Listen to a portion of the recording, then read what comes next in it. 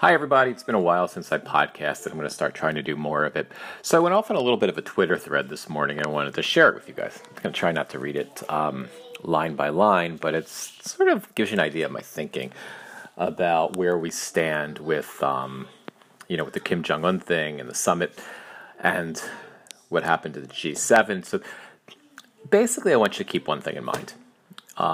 If you disagree with Trump's lunacy, many of us do, there is a solution to this. Like, you can vote.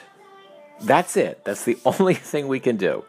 We have a GOP Congress that is a GOP-led Congress that is not going to do anything at all. It doesn't quite matter how much we may consider our democracy at risk. They're not going to do anything because they're getting some of what they want, and that's okay. They're willing to trade everything off for that. So all we can do is vote. We need to stop bitching, and we need to vote. Let's all do that. That's it. And, I was stressing about the G7. I'm sure a lot of us were.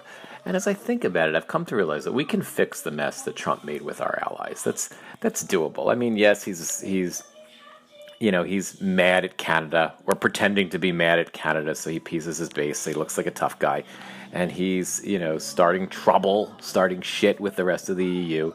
But we can fix that if we vote and we change things. We can fix that. And I'm not of the mindset that Trump and the malcontented people that surround him, I'm not of the mindset that they have the power to destroy our democracy. I know a lot of pundits who are a lot smarter than me think that, and perhaps they're right, but it's just not my mindset. I think Trump would like to be the king, but he won't be the king. I don't think he can be the king. I don't think we would allow that. So there's nothing we can do today aside from vote. That's not true. There's nothing we can do today aside from mass protest, which is not going to happen. We're not going to take to the streets today to stop the negative things that Trump is doing. We're certainly not going to take to the streets today to stop the situation with North Korea because we don't know how it's going to turn out. And America's not going to take to the streets until our democracy is threatened. We're just kind of too lazy and too disinterested, and we're just not going to do it. But if our democracy is threatened, I'm not concerned. I mean, I'm concerned, but I know the American people will speak up.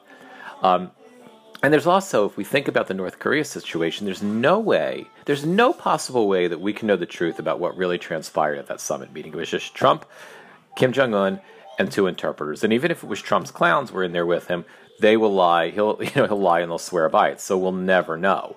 We'll never know what was discussed. We can only know what these two say about it publicly. But there is one knowable thing still. There is one thing that we do know, and the knowable thing is that Trump is desperate to be loved, he's desperate to be admired, and he lives for nothing more than a win. That's all he cares about is a win. He doesn't care about our democracy, he doesn't care about people, he's a shell of a soul, and all he cares about is a win. And right now, to him, that win looks like the stable genius who came in and solved the North Korea problem that nobody else can solve. And you know what? Let him have it. Let him have it for right now. Who cares? If we don't have to worry about war on the Korean Peninsula just for a little while, at least until the midterms, when Democrats can at least win back the House, hopefully, maybe the Senate, but more likely the House, and then we can have some check on this lunatic in office. Now, it's still a few months away, and in those, if we can just have a worry-free few months, if Trump can provide that for us, if we have a worry-free few months that our idiot is not going to rain fire and fury on their dictator, and that North Korea in return is not going to launch a counterstrike on Seoul, killing millions of people, actually, then that's a breath, right? That's a breath of fresh air. If this works out, we can continue. If things work out somehow with North Korea and it turns out to be not completely nonsensical, then we can continue that after we vote.